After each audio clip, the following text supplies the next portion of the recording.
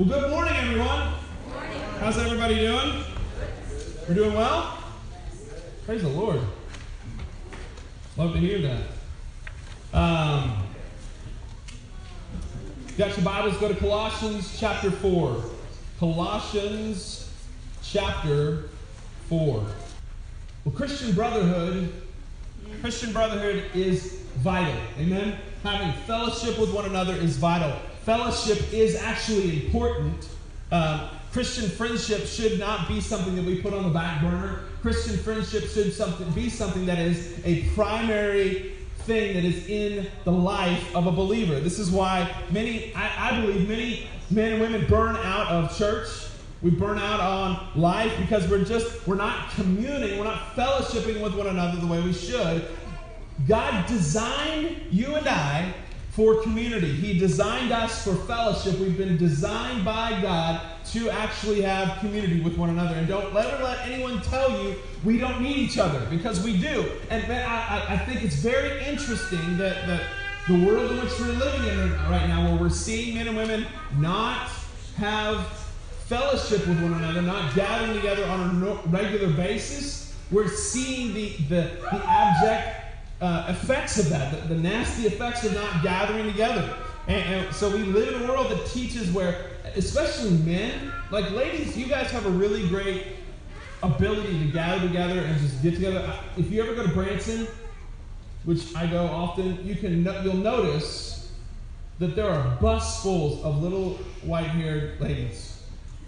They have no problem gathering together, fellowship. Women just have an innate desire to want to get together and hang out. We as men, not as much. We just don't. Leave me alone, let me do my thing. But it can sometimes be to our own detriment.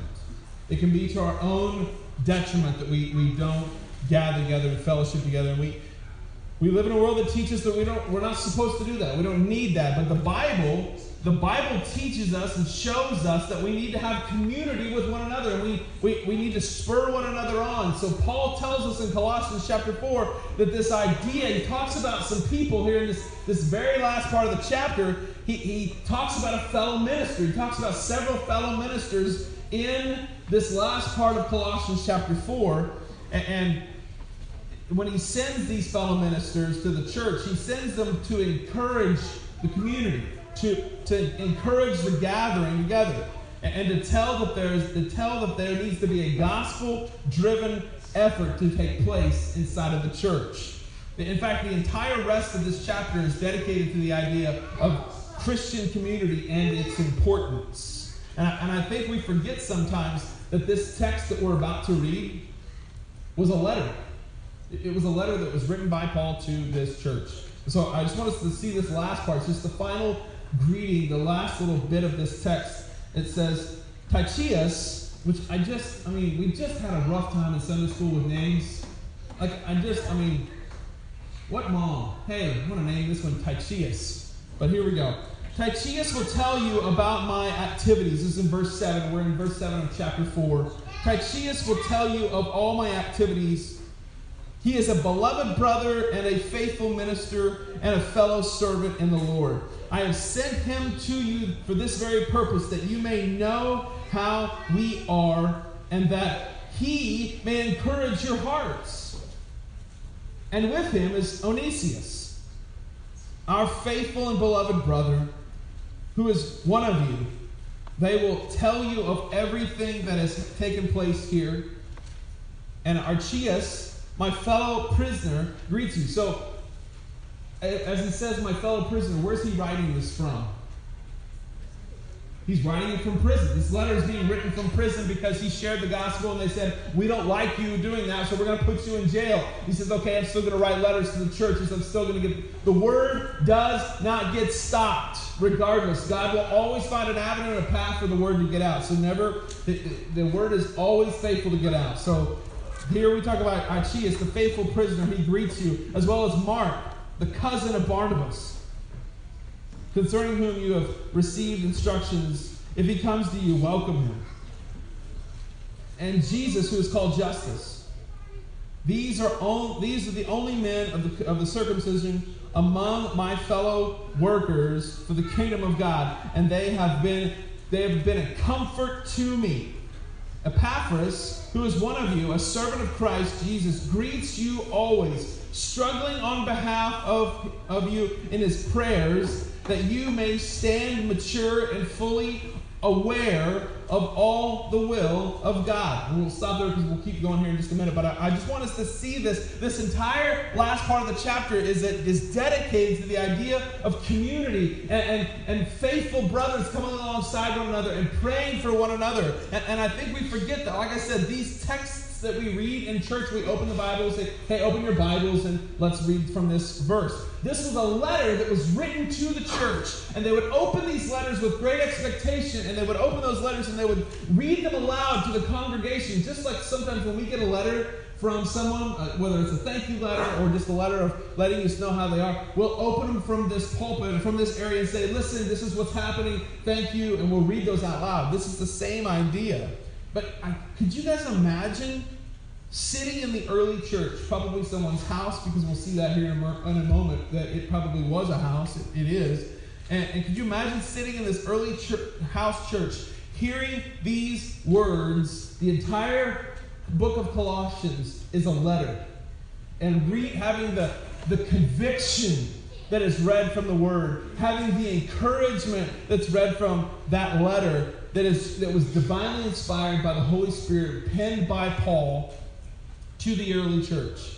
The encouragement that it would have been to that church. Even as he's in prison, he's still a missionary. And the goal is to see the gospel proclaimed. And the goal is to come alongside one another and to gather in places like this and to spur one another on to encouragement. In fact, Galatians chapter 6 gives us this admonishment. It says, brothers, if anyone is caught in a transgression, you who are spiritual should restore him to a spirit of gladness or gentleness. Keep watch on yourself, lest you be tempted. Bear one another's burdens, and so fulfill the law of Christ. James 5:16 tells us this as well, sort of an accountability, this idea of being accountable in a group. Therefore, confess your sins to one another and pray for one another that you may be healed. And the prayer of a righteous man availeth much, or has great power in its working. And so, when we're gathered together, when we have community, God's built us up and created us for community. And when we're gathered together we have this accountability. And that is so vital in the church. Because here's the thing, the church is made up of people, and people are sinful. Romans tells us that all have sinned and fallen short of the glory of God. Just because you become a Christian doesn't mean you automatically, I'm now sinless. Like that doesn't happen.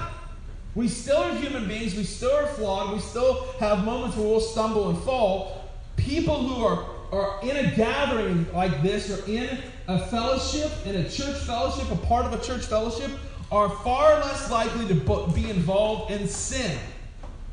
Did you know that? If you're involved actively you have a membership in an actual biblical church, you're far less likely to be engaged in active sin. You just are. And if you do commit sin, you have a path forward to find reconciliation and redemption. Like, that's the beauty of, like, this isn't a showboat for the saints. This isn't a time where we get up and say, hello, my baby, hello, my darling. We're not a showboat for the saints. We're a hospital for the sinner. A little ragtime there. I sang it the other day. I think it was Noah. I can't remember who said it. They were like, what's a ragtime? It's a dance back in the 20s. I wasn't there to see it, but I've seen clips. I don't know if anybody was here in the 20s. Sam? I am going to get hurt by Sam after church. It's just like I'm just building up I love you, Sam. Does that count? Wow, okay, all right. Brothers and sisters can spur one another on. But we can spur one another on to find reconciliation and redemption. Like that's the beautiful thing. If we're caught in sin, if a brother or sister is caught in sin, like what does the text tell us? If a brother's caught in sin, find a way to restore him. Figure out a way to get him restored. Get him to a spot where he can repent and find forgiveness in Christ. And when we're involved with one another, this is the path forward that we take. And we should often, listen, we should often gather together, not just here, but in each other's homes. Look at verse 15. Just scroll down there in verse 15. It says, "Give my greetings to my brothers at Laodicea and to Nymphaea and the church that's in her house." So this woman had a church in her house. They gathered and they worshiped there. Paul did the same exact thing. Paul had a house. Acts chapter 28, verse 30 tells us for 2 whole years, Paul stayed in his own rented house and welcomed all who came to him and boldly proclaimed the kingdom of God, teaching about the Lord Jesus Christ, and no one tried to stop him. So that's Acts 28, verse 30. So we've got this beautiful picture where we've got these house churches where men and women gather together and worship and fellowship. Our homes can be and should be a place where the gospel is amplified to the community. Amen? Like that's what our homes should be, a place where the gospel is amplified. I remember when I was a kid growing up in Wyoming. I was born in Wyoming and a small child in the 80s. My parents were church planners for the Southern Baptist Convention, and we were oftentimes at each other's homes. I remember even as a small kiddo, being around tables of men and women's homes, praying with one another, eating with one another, fellowshipping with one another, worshiping together as men and women together. There was a short season when my parents first got to Wright, Wyoming. There was no church building. There wasn't. They didn't have a building like this. My parents doubled as a, see what I did there? My parents doubled as the church. So they would move everything out of the living room. They'd move the couches, all the rugs, they'd move everything out, and they would put chairs in, and they would line chairs, and the church grew. And like by the time we left, there was like almost 200 people in a town of like 2,000. So I mean, it's 250 people in my parents' home. Like it was like we've got to get this church built because we're busting at the seams.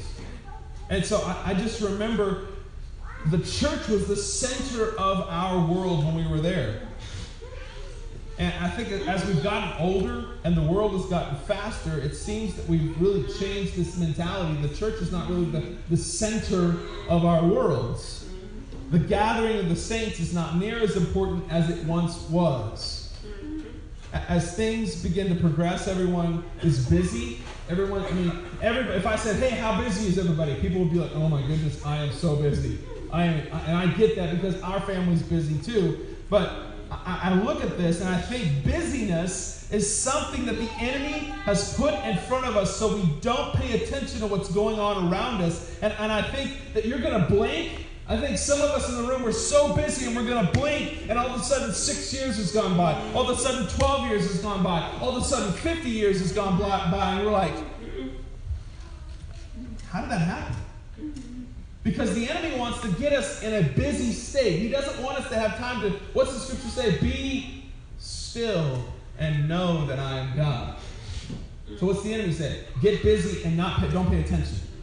The enemy wants you to be busy, and he has us so busy that we're not busy doing the kingdom's work. We're busy doing our own work. We're advancing our own causes. And you realize you can't get your life back. One of the things that in meeting with older people, especially in their deathbeds, they just say, "Man, I wish I'd had more time. I can't get the time back there was so much time that I wasted complaining. There was so much time that I wasted on worry. There was so much time that I wasted on drama that didn't need to be wasted. I wasted so much of my life being bitter and angry at this person. I wish I didn't do that." We waste so much of our time and so much of our lives on things that do not matter. And I'm telling you, you only get one life here. Don't waste it. Don't waste your life. We need to make the most of our time only because, like I said, we only have a limited amount of time. And some people, I think, busy themselves to the point that they're going to busy themselves right into the pits of hell. I don't say that with joy. I say that with a heavy heart. That the enemy has blinded so many folks. But have you noticed? Have you noticed that when we take time to engage and to gather and to fellowship and to worship and to do what Christ called us to do, be still and know that I'm God. Be still and just take time to know that I'm God, that life just goes better. Life just goes better when we're still before the Lord. That's because God created us that way. He created us for fellowship. He created us for community. Look at verse 12. Epaphras, who is one of you, a servant of Christ Jesus, greets you always, struggling on behalf of in his prayers, struggling on your behalf in his prayers, that you may stand mature and fully aware or assured in all the will of God.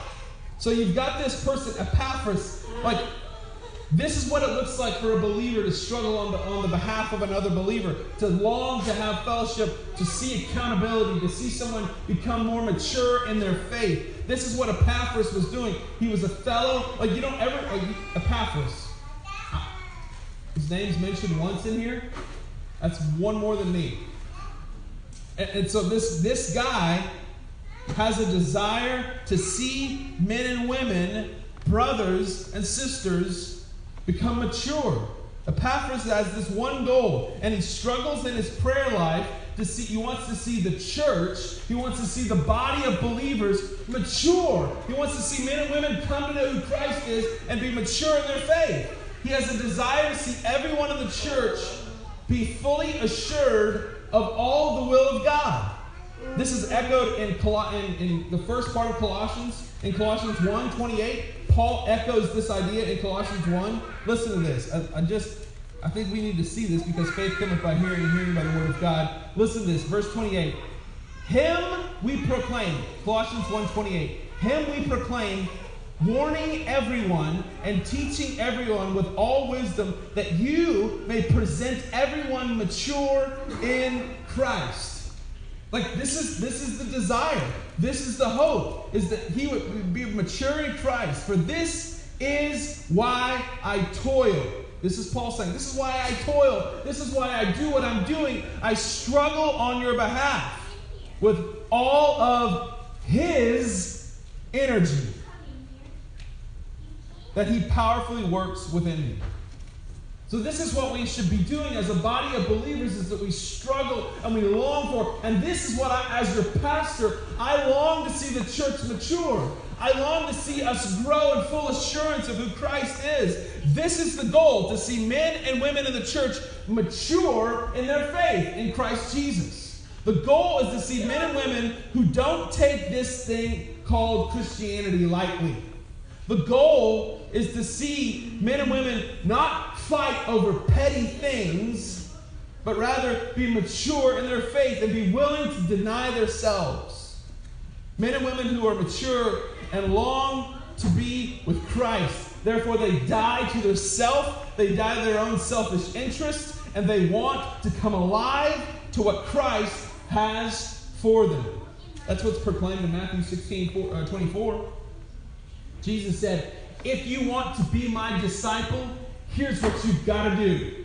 Deny yourself, take up your cross, and follow me. That's the words of Jesus. That's what Paul longed for as well. He longed for men and women to be that they would be mature in their faith. He longed it and he proclaimed it throughout the scriptures. You can read all through the Bible that he longed for men and women to be mature.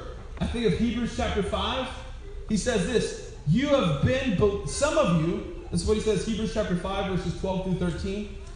You have been believers for so long that you ought to be teaching others by now. But instead, you need someone else to teach you again the basic things of God's Word. You are like a baby who needs milk and cannot eat solid food. For someone who lives on milk is still an infant and does not know how to live and know what is right. He's telling folks here, some of you have been in church for so long, you should be teaching stuff. You should be doing something, but you're a baby. I didn't say that. Paul said that. I've been in church long enough that I have seen men and women leave churches because, well, I'm just not being fed. Well, grow up. Feed yourself. Like, I've heard people say, well, I'm just not being spiritual. Like, that's the mark of an immature Christian. If someone says, well, I'm just leaving this church because I'm not getting fed. Really? The goal, my goal is not to feed you. My goal is to shepherd you. You feed yourselves. Like, if this is all of Christ you get, you ain't getting very much. If this is all the Bible that you get during the week, you're not getting very much. And you're a baby, and you need to have somebody tell you to grow up. So I'm going to lovingly tell you to grow up. Now, what's the text tell? I mean, like, you say, well, Caleb, that doesn't sound good. Like, that's what Paul tells people. Like, some of you guys have been in church for 30, 40, 50 years, and you're not teaching classes, you're not helping, you're not getting involved, you're just sitting like a bump on the log. You consume and leave, and your life is not transformed. That's a problem. What's the Bible say? You are like babies who need milk and cannot feed yourselves, for someone who lives on milk is still an infant and doesn't know what to do. Like, it's one thing. When Noah and Austin were little, like, we fed them. And we changed their diapers, and we did those things. But if I look at Austin as a 16-year-old boy, and I'm still, like, feeding him come here, little buddy. Come here. Come here, Austin. But you said there's a problem. Some of us need to be engaged in reading the Scriptures. Some of us should be teaching Sunday school classes. Some of us should be leading discipleship groups. Some of us should be doing something more than just coming and sitting. So I don't like that. I'm going to go somewhere else. Okay. Go on, keep sinning somewhere else then. I'm lovingly telling you, some of you need to repent and you need to change your life. Period. And how does that happen? How does that happen, Caleb? By consistent fellowship, gathering together, studying God's Word, and worshiping. Here's what I've come to know over being in church for 40-something years. People will either come under the authority of God's Word and their lives will be transformed, or they'll get their feelings hurt and leave and continue sinning and think they're saved all the while they're really not. I've seen men and women leave church, go church hop, looking for people. Oh, I've got to find this church here. This got to go here. They've got this program. I've got to go do this. I've got to chase that. Stop chasing programs and start longing for the Holy Spirit to do a work in your life. That's what we need. We need consistent fellowship in the study and the worship of God. That's it. I've seen growth. I've seen growth in places where that happens. I've seen growth here. I know men and women here personally who are growing in their faith, who have a longing to be diligent about studying God's Word. That, like, I love that, like, my Bible app that I have tells me when my friends, I have Bible friends, it's like social media. I love it when my Bible app tells me when my friends are reading different plans and when they complete them and what they're doing. Like, I've seen some of you in this place consuming God's Word just with an insatiable appetite. That is a sign that you're being transformed by the Holy Spirit. And that's a good thing. That's a beautiful thing if you're longing to see God work and move in your life. If there's stagnancy and there's no growth, that's a problem. That's a real problem. But I see men and women in this very place long to know about Christ, want to pursue Him. And that's a sign of a mature church and a mature Christian. And that's what Paul wrote. He said, man, I just want to see you mature. Epaphras, who is one of you, a servant of Christ Jesus, greets you, struggling on your behalf. When he says he's struggling, like that means that there's somebody that's not doing it, and he's in his prayer closet saying, God, please work in sister so-and-so's life. Please work in brother so-and-so's life. He's struggling in his prayer life on behalf of you. And what does he long for? That you stand mature and fully assured in all the will of God. Like that's what we should be doing as Christians, is we should be longing for that. A person who is quick to repent of their sins rather than making excuses for them is a mature Christian. A person who makes excuses for their sin, well, just how I am. I'm just born this way. That's an excuse, and it won't hold water with the Lord Jesus Christ. Someone who's quick to pray and long for God to do something in his life or her life, that's a sign of a mature believer. That's a sign of a mature believer. And that's the goal. Look at verse 17. Look at verse 17. And say to Epaphras, see that you fulfill the ministry that you have received from the Lord Jesus Christ. See that you fulfill your ministry that God's given you. God's given each and every one of you a ministry. And he said, oh, no, Caleb, that's your job. You're in the job of ministry. Absolutely not. If you're a believer, if you're a follower of Christ, you have a ministry. And this is the goal, is that you fulfill the ministry that God has given you. You got to find out what that is. And what's the ministry that God's given you? I don't know. But I do know that God's given you something. Find out what your ministry is and then fulfill it. Do what God's called you to do. Fulfill it. You've received this from the Holy Spirit. This guy in verse 17, he was more than likely, he was the son of Philemon, and he came with the same kind of message that Paul delivered to Timothy in 2 Timothy chapter 4. He says this, but you should keep a clear mind in every situation. Don't be afraid of suffering for the Lord. Work at telling others the good news and fulfill and carry out the ministry that God has given you. That God's given you. Work and fulfill the ministry that God's given you. The same message can be applied to your life. You have a ministry to fulfill. You have a spot to do something. God's put you where you are for a very specific reason. What's the path forward? And if you're not fulfilling the ministry that God's given you, if you're ignoring the promptings of the Holy Spirit, I would encourage us as a church to repent. Like, that's the beautiful thing, is God's not done with you. Like, you can repent and you can move forward and you can fulfill what God's placed you here to do. You say, well, I'm just a mom. That's one of the most amazing things in the entire world. We need more godly moms. Amen? Amen? Come on, folks. We need some godly moms. Well, I'm just a dad. We need some godly dads. Oh, we need some godly dads. We got some bums out there.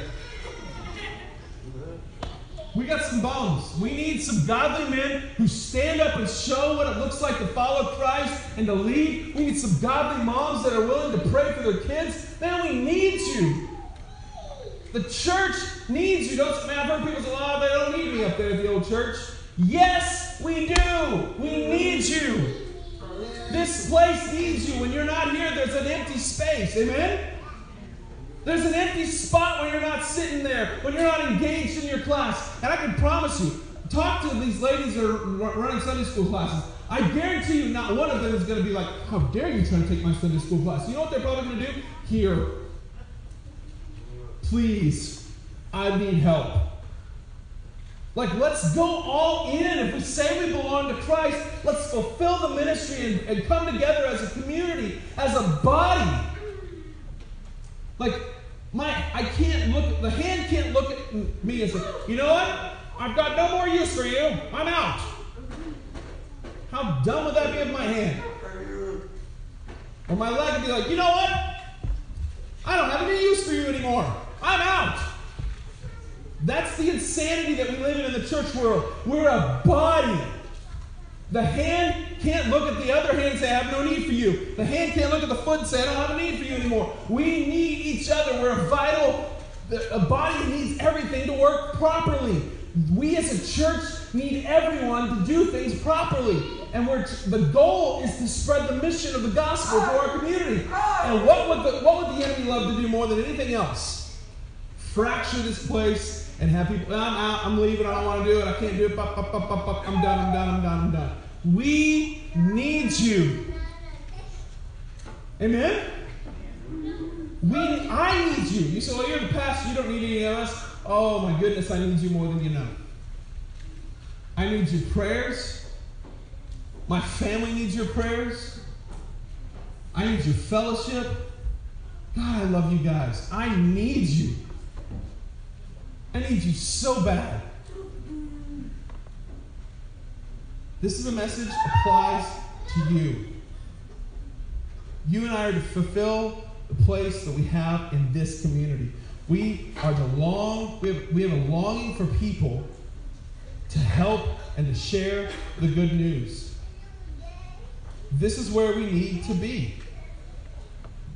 This is what we need to be doing. We need to stop with the affiliation, and we need to move directly into the activation of what God's got for us to do. God's got something for you and I to do. And if it's just to be an encourager, my goodness, some of us need encouragement. Amen? To get a text message and say, listen, I'm praying for you. Hey man, just want you to know I care about you.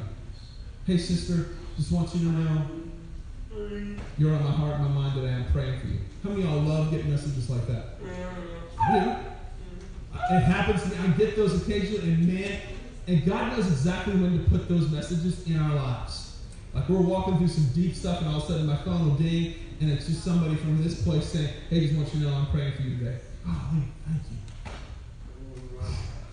That was an encouragement to my heart. Thank you. That's what we need each other for. God's created us for community. Don't ignore it.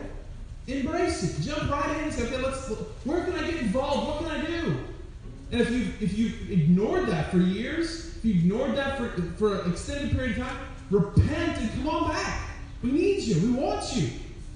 You're in with us, man. This isn't a rock star show, man. Let's put our shoulder to the wheel and push together. Together. You need me and I need you. Period.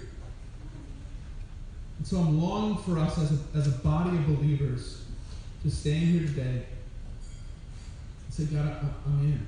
I'm following. Anyone have you come up and play for me? I just want us to y'all can stand. Let's just sing that chorus of how great is our God together, because that's all what this is all about. Is that our God is fantastic. He is beautiful. He is mighty. And He is majestic. And man, the goal for us as His children is to sing this out as a community together, that we lift up His name. And that we sing, how great is He, Father. Let's sing that together. How great is our God. Sing with me, how great is our God. Oh, see how great is our God. Sing it one more time. How great is our God. Sing with me, how great is our God. All the world sing. How great is our God. Father, we thank you. Thank you for your mercy. Thank you for your grace, Father. If there's anyone here today that they're convicted on any level, Father, they need to repent, Father, I pray that they take time just to pray with someone in this place that they grab a hand, they grab a shoulder and say, I need to pray. Please pray with me. And that we as a body of believers would come alongside one another and we would encourage one another and that we would hug one another and tell each other that we're needed and that we're wanted that by you and by each other. Father, help us not to be prideful in this moment, but just to be humble and to step out and find your grace is sufficient. Thank you, Jesus, for giving us your word to convict us and to encourage us to spur one another on to godliness and righteousness. God, we need you more than ever. Thank you for your grace and your mercy. In Jesus' name, amen. Thank you all. I love you. You've been listening to a sermon audio resource from the ministries at First Baptist Church in Cedarvale, Kansas. We pray that this encourages you and challenges you on your walk this week with Christ. To find out more about what's going on at First Baptist Church in Cedarvale, you can go to our Facebook page. That's facebook.com/Cedarvale First Baptist. Thank you and God bless.